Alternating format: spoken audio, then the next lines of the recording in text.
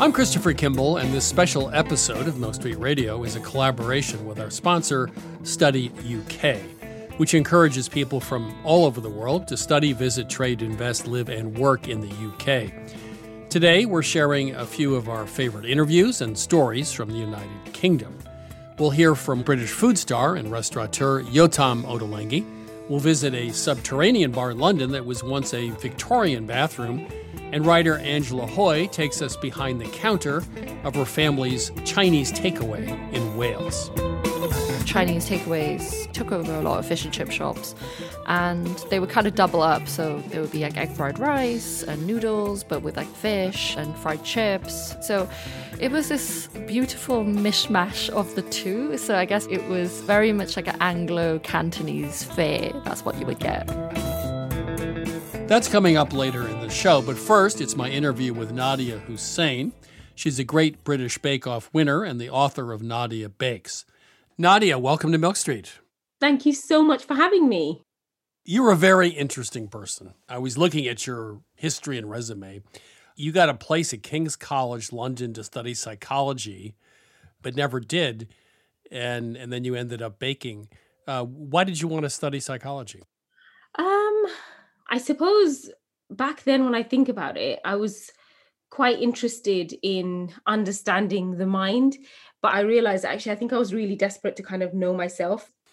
As a young woman growing up in England from a Bangladeshi home, first generation British, I think it was really hard to kind of really understand who I was. And I think partly the reason why I wanted to do a degree in psychology. And also somebody once said to me that you could probably make loads of money as a psychologist. So I was like, yeah. And when you're 18, you're like, that's what I want to do. I want to make lots of money. So you said your mother used the oven to store frying pans. Yep. You didn't realize the oven was actually used for baking, I guess, early on. No, well, we grew up in a family where it was stovetop cooking. And we always had an oven, but I just didn't know what it was used for. So it was really interesting because when I went to my first home ec class, when I was maybe 12, and I saw the teacher mixing eggs and butter and sugar, and then she then goes and pops it into this, what I call a cupboard. And I said to her, Mrs. Marshall, this cupboard's hot. And she said, oh, you silly girl, that's an oven. And I was like, oh, and that was when it was like a light bulb click moment for me. It was like, oh, she's baking a cake. And that magic will never really leave me. I think it was something that will always, even now when I bake a cake, sometimes the smell, when I've forgotten that it's in the oven and I go downstairs and I get that kind of slap in the face of butter and sugar and eggs, I think, oh, wow. But yeah, my mom, I remember going home that day and ripping everything out of the cupboard, I still call it a cupboard, the oven, and saying, Mom, you lied to me all these years. And I'm like trying to turn this oven on that was sticky shut with grease. And she just like, no, we don't use the oven. And it kind of begged the question, why? And I suppose for me, it was a case of, well, just because we don't use it doesn't mean that it's a rule that I have to follow. We need to mention that you won the 6th series of the Great British Bake Off in 2015. I gather getting you to actually enter it was a chore. Your husband pushed you towards it, and you ended up winning it. How did you actually steel yourself to show up and do it? Well, it wasn't something that I ever wanted to do. It was my husband that actually put the application. We'd watch Bake Off together and he'd say, oh, you've made that, but yours definitely looked better, or I bet yours tasted better. So he would make comments and I wouldn't really pay any heed to them. And then one day he just said, so, I've just done this application form and I've done all the boring bits, but I can't actually do the actual baking questions. So do you want to just do this? And I said, wait, this is for Bake Off. I'm not doing this. And he did sit me down and say, look, you've kind of spent 8-9 years at home raising the children. I've been able to do really well in my own career. And I'm just desperate for you to be able to do something without me and without the kids. Before you know it, I've done 3 telephone interviews, 6 months worth of baking and screen tests. And then suddenly I get this call saying, you've made it into the final 12. And I remember being completely overwhelmed and said to my husband, I'm not doing it. You're going to have to tell him I died. That's the only option we have. And he said, no, you ring them and tell him you died. And I was like, well, that doesn't work, does it? And then it was like, just do it. What's the worst that's going to happen? And my husband said to me, whatever you do, though, don't get kicked out week 1, because that would be so embarrassing. I'm like, Oh, great. Who even says that? Who even says that? Honestly. And then you end up baking Queen Elizabeth's 90th birthday cake. So it's an orange drizzle cake with orange curd and orange buttercream. Is this something that the royal family specifically requested, or it was up to you to cook any kind of cake you wanted? Well, what's funny is that I asked for direction and they said, we don't care. You just do whatever you like. Which I was like, well, what if she hates oranges? I mean, that's orange heavy. But bearing in mind, I never saw her actually ever eat any cake. But then I don't think anyone has ever seen the Queen ever physically eat anything. Good point. Weirdly, I took direction from my little girl, who at the time was 5, I'm going to say. And I said, so what do you think I should bake the Queen? And she said, oh, that you've already baked for the Queen. And I said, no, I haven't baked for the Queen. And she said, yes, you have. Mary Berry's the Queen. And I was like, oh, Mary Berry's the Queen of cake. The Queen is the Queen of England. So she said, well, you made Mary Berry a lemon drizzle, so you could just make her something with oranges. And I kind of took that literally, and that's exactly what I did. So I took advice from my 5-year-old who thinks the Queen of England is just a old lady in a very big house. One of the things I love about your cookbook is you have influences from all over the world. I mean, you do a Bangladesh cake, a shinny cake. Yeah. Could you describe what that is? That is one of my favorite things to make. So it's a toasted flour cake, which is made with equal amounts of butter, sugar, and water. And then you keep mixing it till you get this gorgeous, sweet, toasted kind of batter. To me, it's a soft, spiced fudge. That's what it tastes like. And you just literally just throw it onto a plate and everybody gets their hands in and they pinch and take pieces of it while it's still hot. I wanted to make my version of it in a small kind of bundt tin.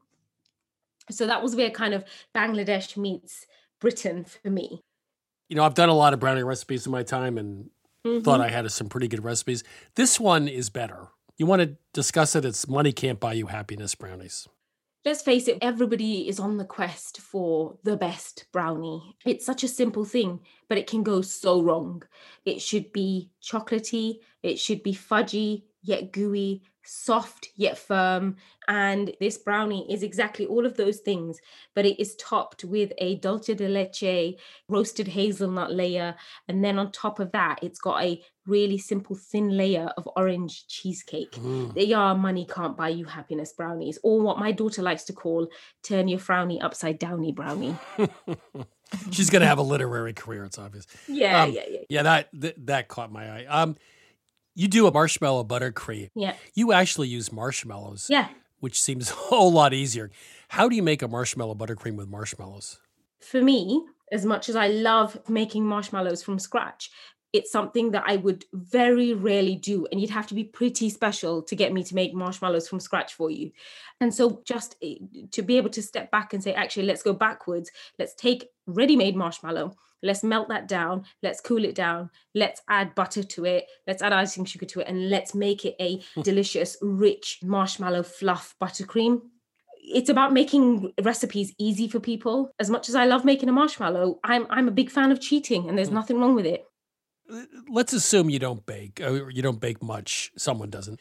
And they called you up and said, look, I got to throw something together for Saturday night. Is there something either out of your book or not that's really easy to put together and something that's good for a beginning baker? Absolutely. I think if I was going to pick one recipe from the book, for me, it would be the croissant bread pudding. Because what I love about bread and butter pudding is that it has everything all in one. You've got the custard, you've got the bread, buttered bread, you've got fruit, you've got a little bit of everything all baked in one. But what I really love about this recipe, because it is all about cheating. And remember, we're allowed to cheat in food, but you take ice cream and you melt the ice cream down, because essentially a bread and butter pudding is a custard and an ice cream is a frozen custard. So I kind of worked backwards and thought, well, why can't I just use melted ice cream? Because that's exactly the same thing. And now you see how my mind works, right? It kind of works. It's a weird way of working, but it works for me. Well, you work backwards. Yeah, I always work. I do sort of. weirdly work backwards. Yeah. Backward baking. That's it. That's the next book. That's the next one. Is your family completely sick and tired of you baking all the time, or they just can't wait till you come up with your next recipe? Well, when I'm recipe testing, I am like a woman possessed. I spend about 2 months at home just testing. And so they could wake up to shrimp for breakfast and cake for dinner. But they don't complain. But I've got to say, on an evening when they come back from school, they kind of walk through the door and they go past 7, 8 different dishes, cakes, starters, main dishes, you name it, all laid out there. And they go straight for the fruit bowl and say, "You're all right, Mum, we just have an apple." It's like, really? Nadia, it's been fun and just a great honor having you on Milk Street. Thank you so much. Thank you so much. That was Nadia Hussain, author of Nadia Bakes. Nadia baked for Queen Elizabeth in 2016, but last year Buckingham Palace served one of her recipes at King Charles' coronation lunch, a vegetarian take on coronation chicken made with eggplant. You're listening to a special episode of Milk Street Radio. My next interview with pastry chef Caroline Schiff is a special collaboration with our friends at Study UK. Caroline Schiff is the executive pastry chef at New York City's Gage & Tollner. Before her career in pastry, Caroline studied French at the University of St. Andrews in Scotland and graduated with a 4-year degree. She also spent 1 year studying abroad in France. Caroline, welcome to Milk Street. Thank you so much for having me. You know, one of my great regrets in life, this explains a lot about my life, is I've never been to Gage & Tollner. Well, you gotta come. Yeah, I love, it's everything I love. I like it's old-fashioned. I like it's old-fashioned New York and the food, obviously. So I'm just going to have to come. So let's talk about the desserts. The desserts sound normal. Like Chev cheesecake, but then you go grapes, walnut, sumac, and tarragon. Yeah. And there's a little surprise coconut layer cake has cashew pink peppercorn brittle in it. But the thing I think you may be best known for, one of the things, is the baked Alaska. So baked Alaska was a fairly straightforward thing when it was invented, but yours sounds like it's not at all straightforward. Well, it's a Victorian era dessert. And the way I wanted to approach it was just really from, these are just flavors that I love. It's got a vanilla cherry layer. The middle is dark chocolate, and then a fresh mint ice cream, which is actually my favorite. And we just infuse the milk and the cream with a whole bunch of fresh mint, and then we make the ice cream base from that. And instead of a cake layer, I do like a chocolate cookie crumb. So let's back up a little bit. You were born in New York City. Yes. But then you ended up at St. Andrews in Scotland. Yes. You were there to study French. Yes. And how old were you when you went? How did you figure out you wanted to go do that? Yeah.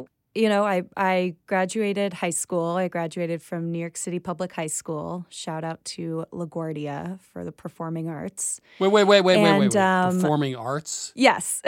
I was like such a artsy kid, and I loved the theater and acting.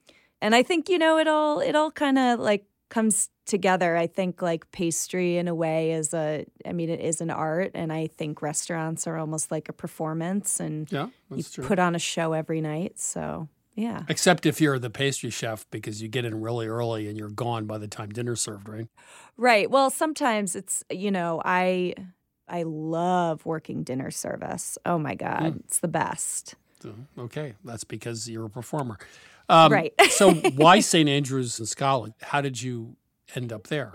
Yeah. So, I was really lucky that I got to travel a lot growing up. It was sort of like ingrained in me almost that it was like you should always take the opportunity to travel a bit and experience something that is far from what your norm is. And St. Andrews, I knew of it. I was able to go visit it and kind of fell in love with the place. It's like absolutely stunning. It's on the coast of the North Sea, and it's just really beautiful place.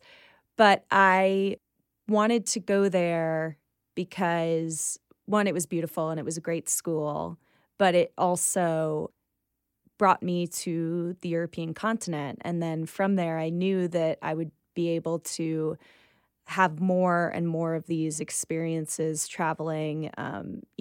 Once you're there, you have these really short, cheap flights to places. You can hop on the train. And so I just saw it as like a whole other layer to my education.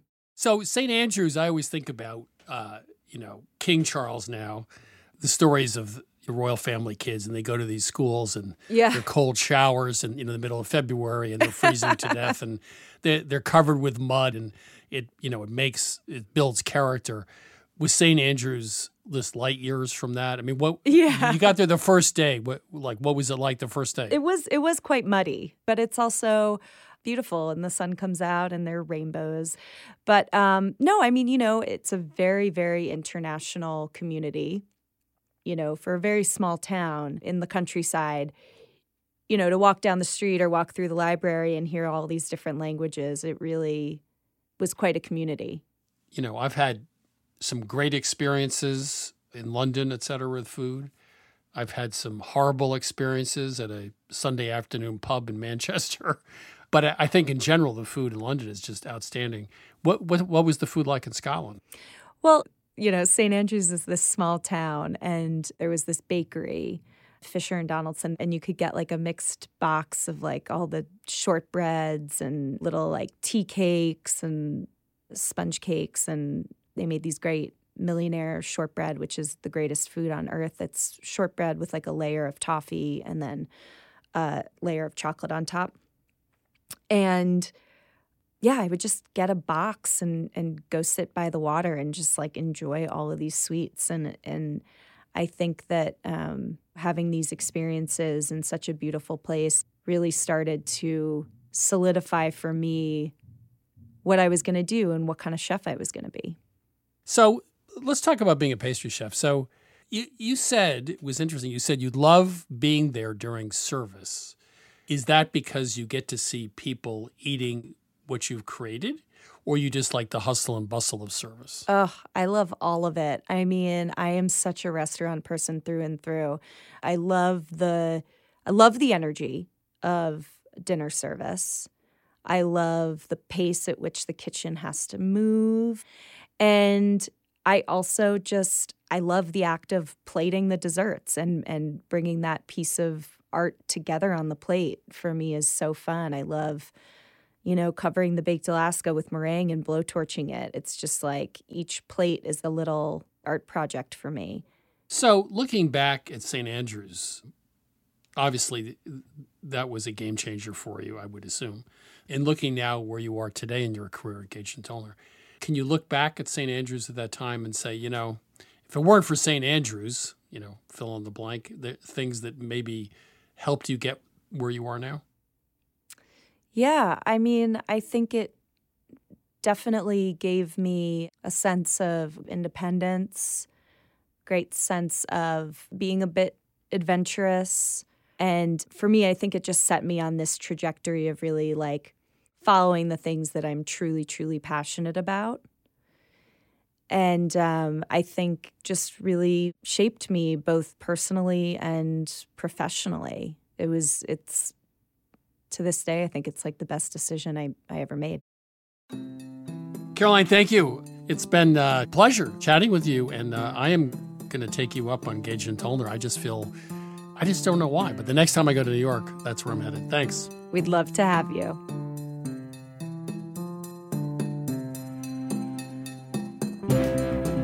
That was Caroline Schiff, the executive pastry chef at Gage & Tollner. Our interview with Caroline was a collaboration with our sponsor, Study UK.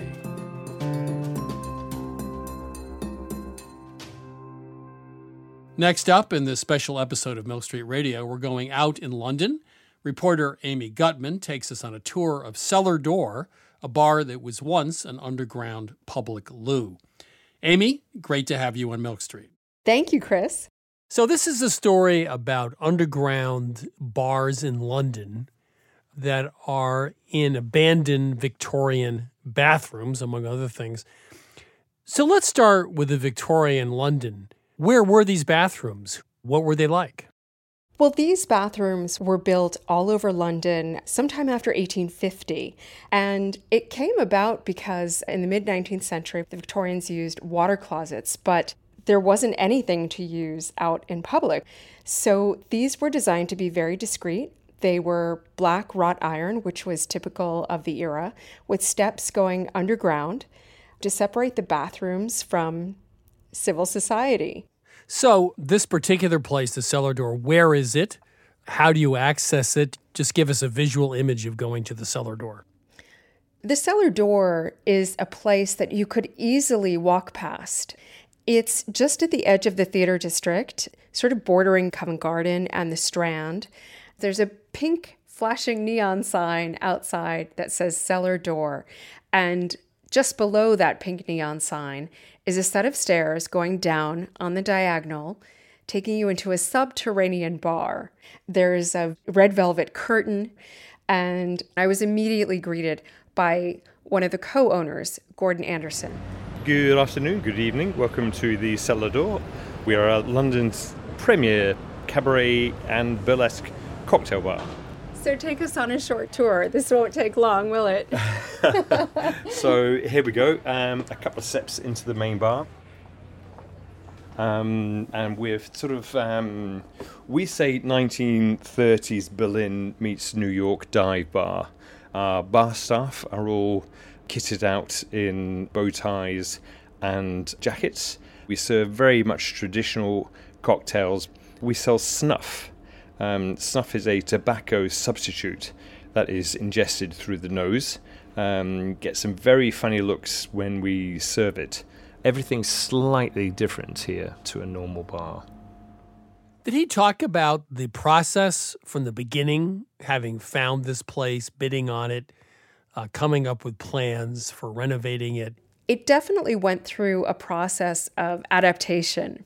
Now, in terms of the way the building was transformed, there was a lot to figure out. It was a gents' toilet up until about 15 years ago, when the council moved their priority on providing public toilets up to street level. And so these basement toilets all started closing. So it was an asset for the council, but obviously nobody wanted a sunken basement toilet until particularly my business partner, Paul Kohler, came along.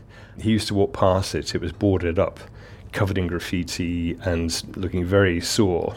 And as soon as we walked in and saw this place, complete with its white tiled walls, its urinals and toilets, and janitor's office, I knew and he knew we both wanted to do something here. So the big challenge here was taking a very small space and making the most of it. Exactly how did they do that? They used the magic of mirrors.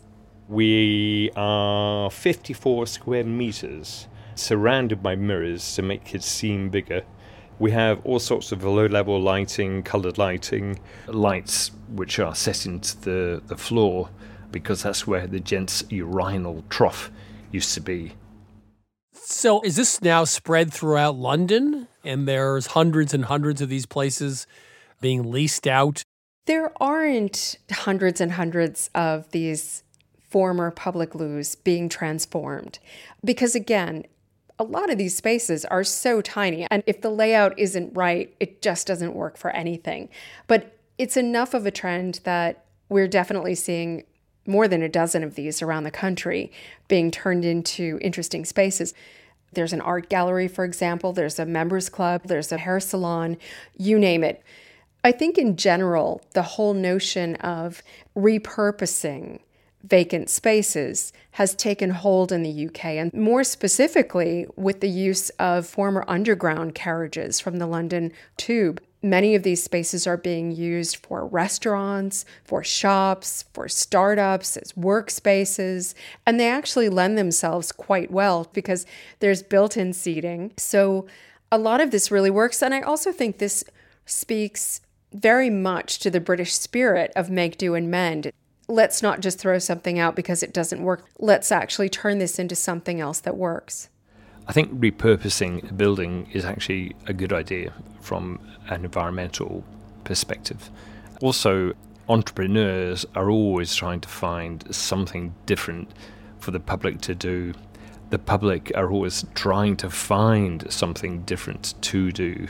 In this age of social media, you can't wait to tell your friends what you found that they haven't heard of. So you visited there. I assume you bellied up to the bar and had a drink.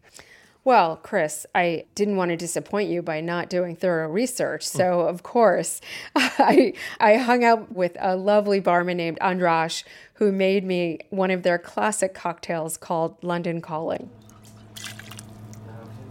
London Calling is a very refreshing drink, muddled with grapes and mint. Also, it has a bit of refreshing lemon juice, honey syrup, and a very, I would say, tea-infused and botanically infused gin, the Beefeater 24.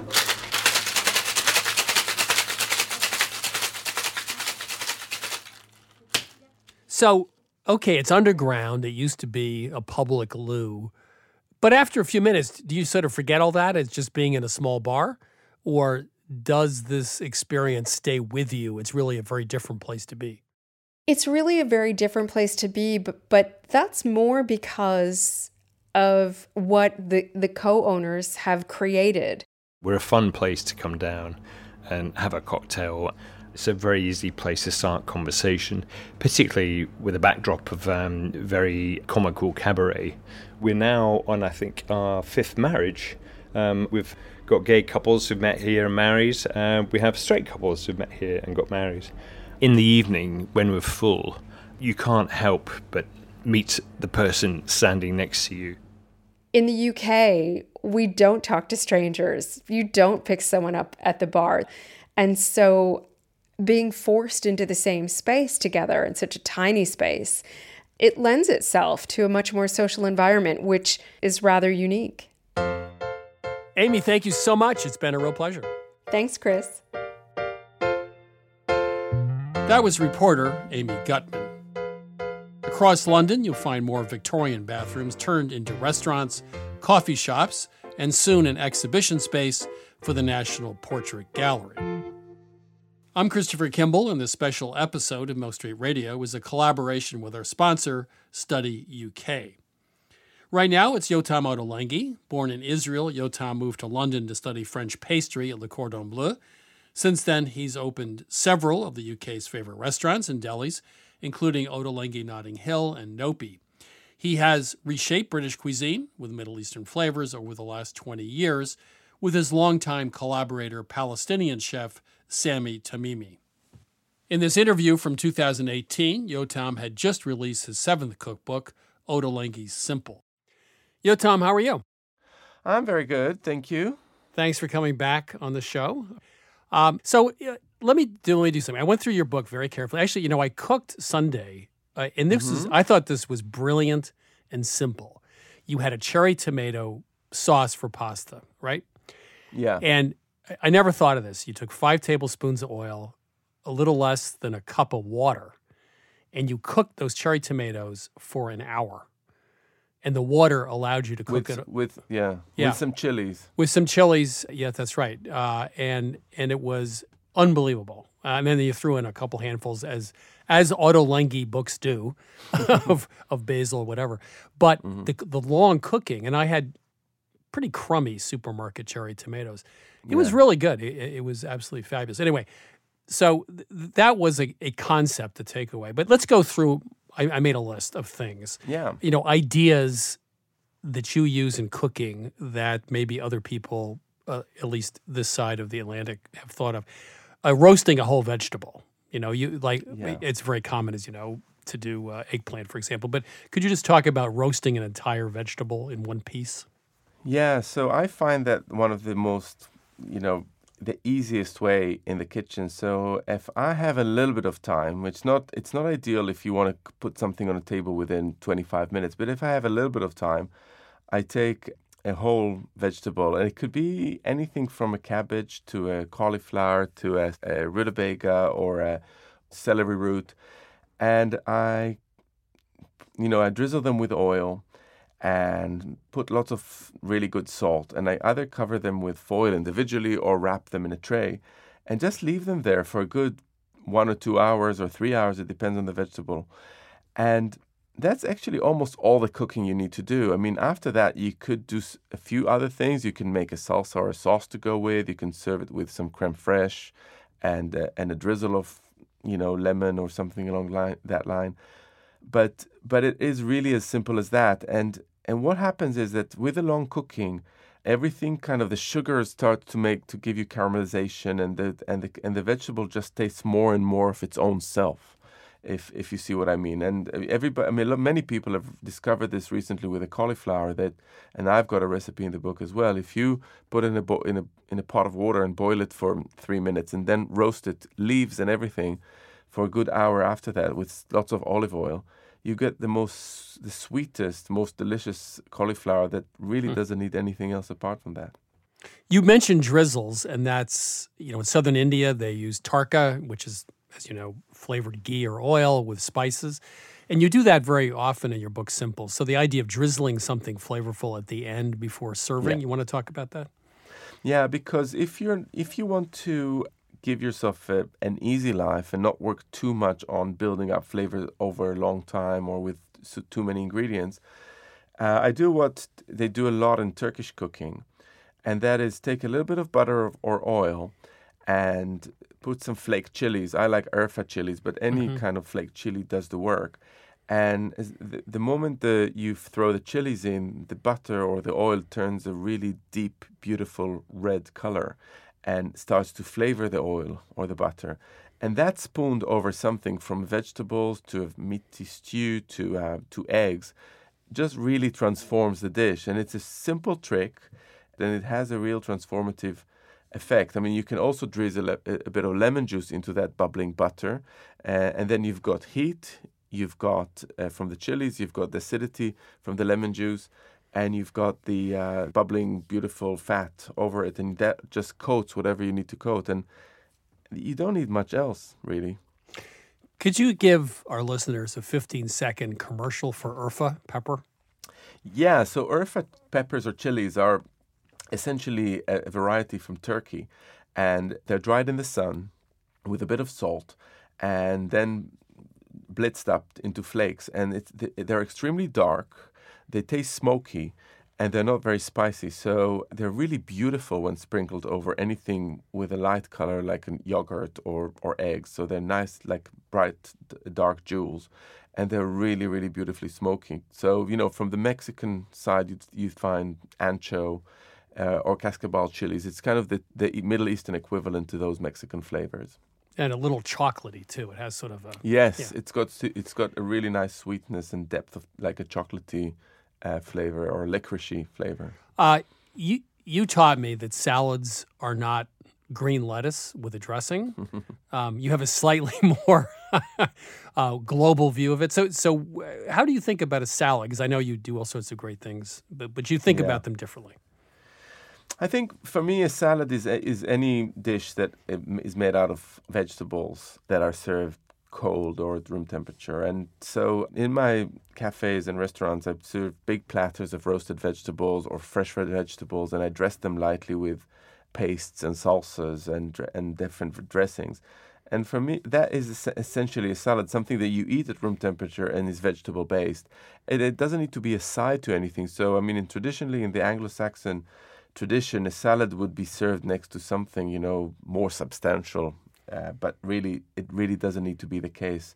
You can take a whole lot of wonderful vegetables and cook them and dress them nicely, and you have a whole loads of salads that just make up a meal. You don't need really anything else apart from that. We're on the verge now in the States of sort of a spice revolution, partially due to you. So let's take 5 spices the typical household may not have on hand. What should they buy and why? So I divide spices into, it's a very crude differentiation, but to sweet and savory. So on the sweet side, you'd find things like cinnamon and allspice and nutmeg. So from that department, I really, really love star anise. Star anise is used a lot in Asian cooking and Southeast Asian cooking, and you can buy it they look like beautiful stars, but you can also grind it into a powder or buy it as powder. That's a really great spice to have.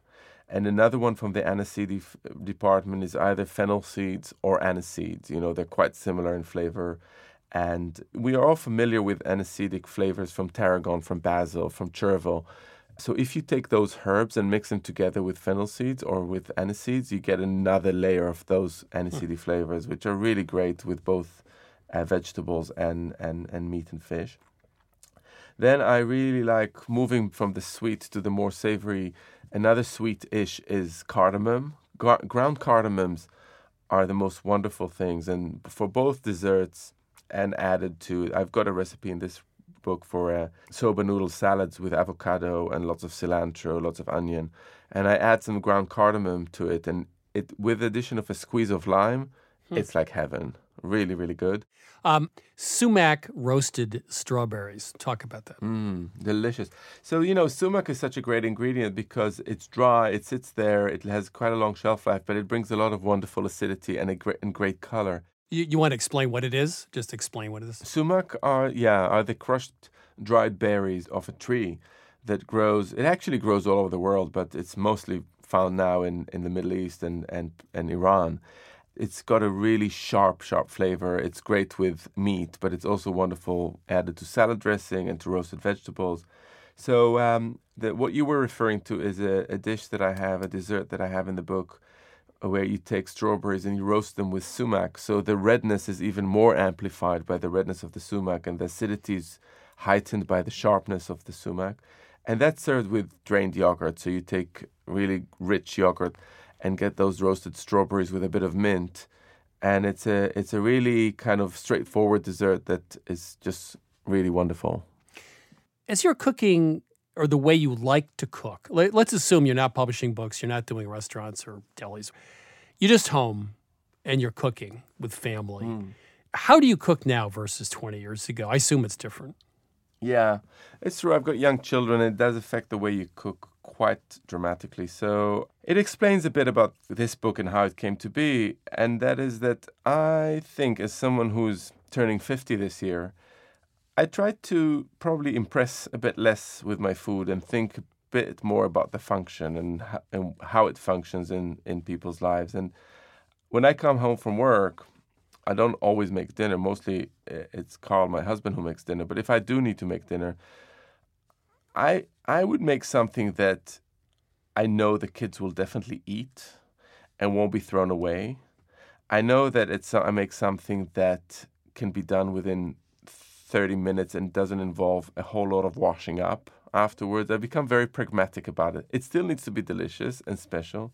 So I make something like a mejadra, which is a very simple Middle Eastern dish of rice and lentils with some fried onion in it. And it's got sweet spices, but not much else. And the kids love it.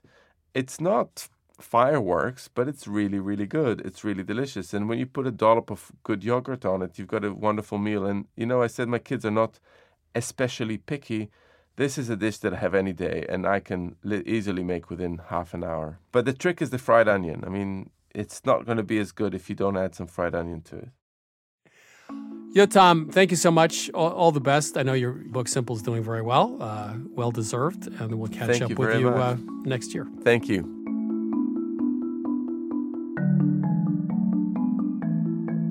That was Yotam Ottolenghi, author of Ottolenghi's Simple. Mill Street adapted Yotam's cherry tomato sauce recipe. Our version features smoked paprika and fresh sage. You can find that recipe on our website, millstreetradio.com. You're listening to a special episode of Mill Street Radio made in collaboration with Study UK. Next up, it's my interview with Angela Hoy. In 1988, her parents opened a Chinese takeaway restaurant in Wales called Lucky Star. Her memoir about the restaurant is Takeaway, Stories from a Childhood Behind the Counter. Angela, welcome to Milk Street. Hi, Chris. Thank you for having me. I love your book, Takeaway. I just wanted to read a couple sentences and ask you about it. You wrote, I desperately wanted to hide the kind of person I was at home at the takeaway, impatient, selfish, and a stick of dynamite waiting to go off. I became paranoid that I was shouting all the time like my parents, trying to speak above the deafening sounds of the kitchen. So that experience, people usually write books about how it was so wonderful working in a restaurant as a child. This had a dark side to it, I guess, as well, right?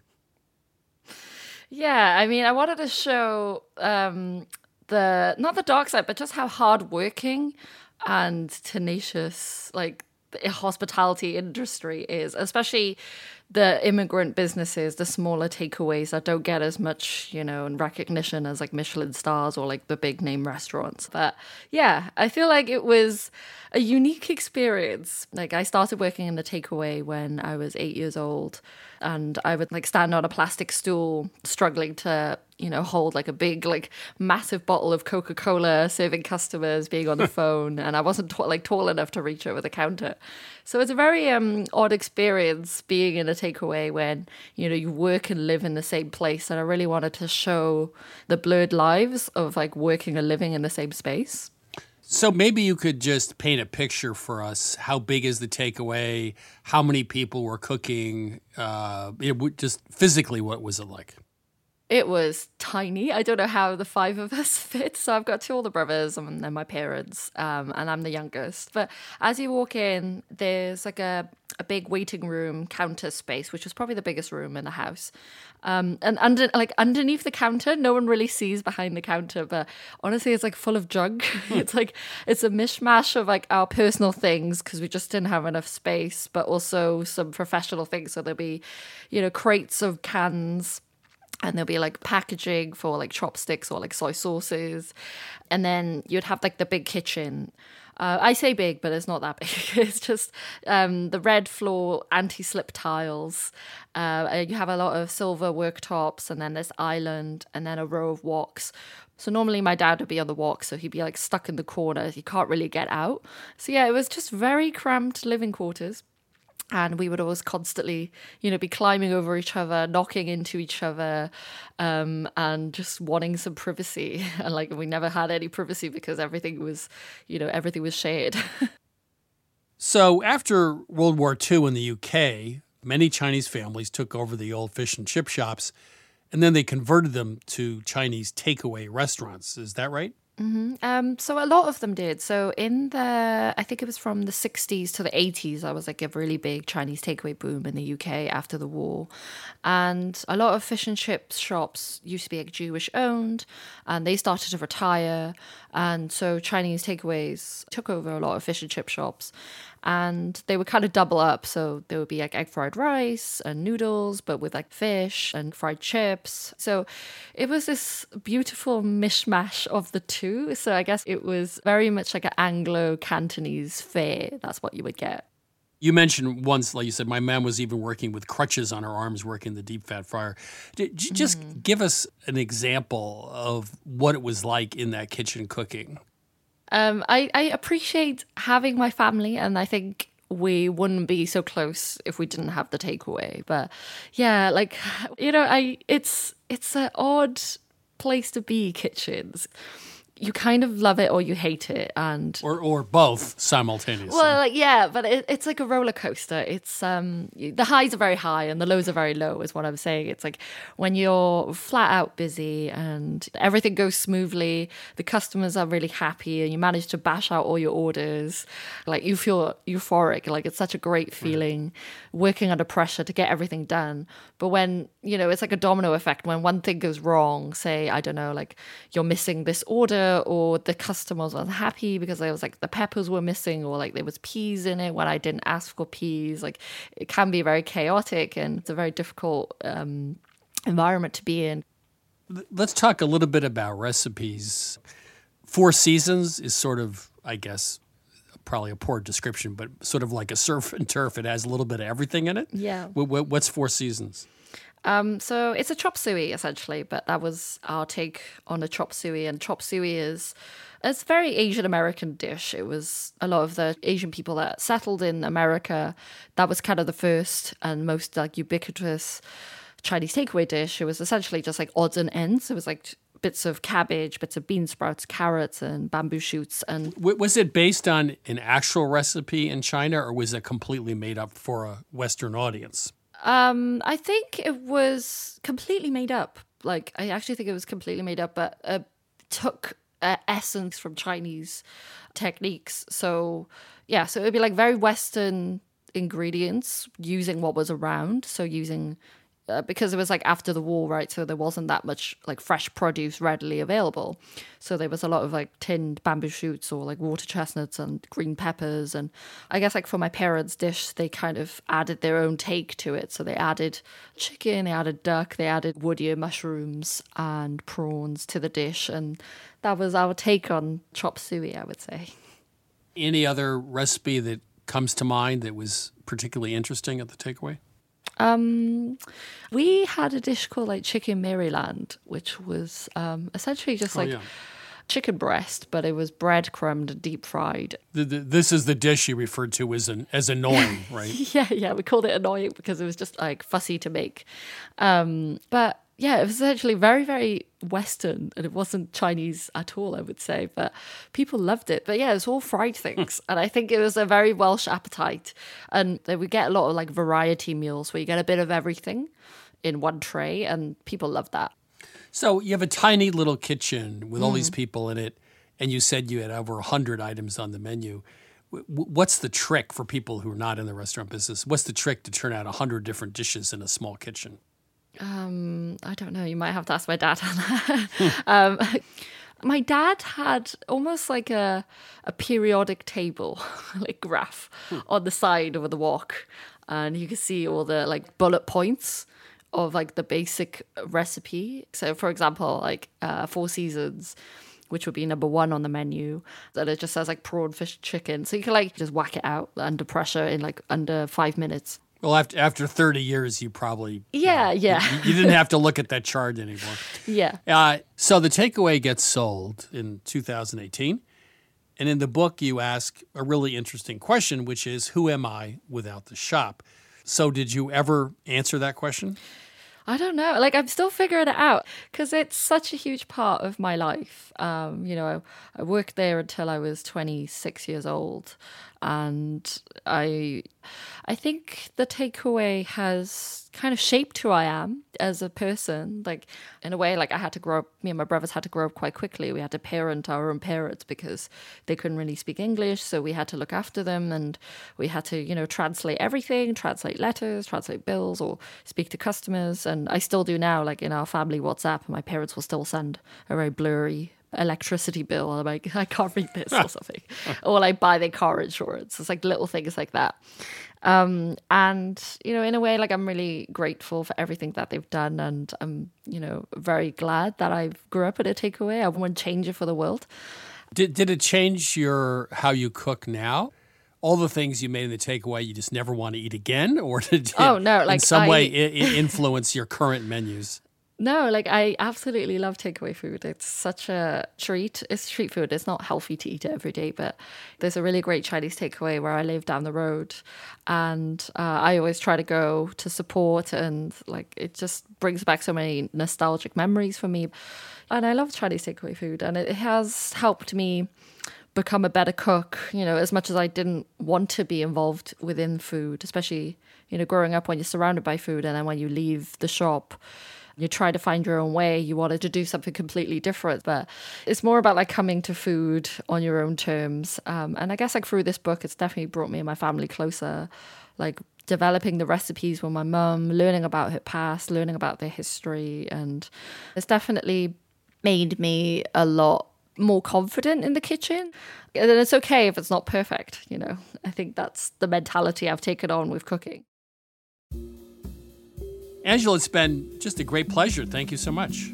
Thank you, Chris. Thanks for having me.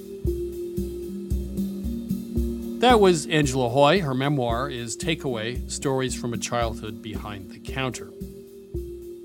Angela has also reported on what she calls the UK's Chinese food renaissance. Today, there are more regional Chinese restaurants across London, from Sichuan noodle bars to Changsha street food. She attributes this in part to the more than 120,000 Chinese international students who who are studying in the UK and looking for a taste of home.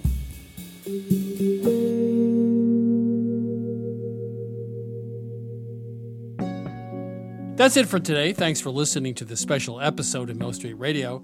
And now I'd like to tell you a little bit about our sponsor, Study UK. You know, a good American friend of mine attended Oxford, and it was one of those moments that really changed his life. And ever since, I wish that I had done the same.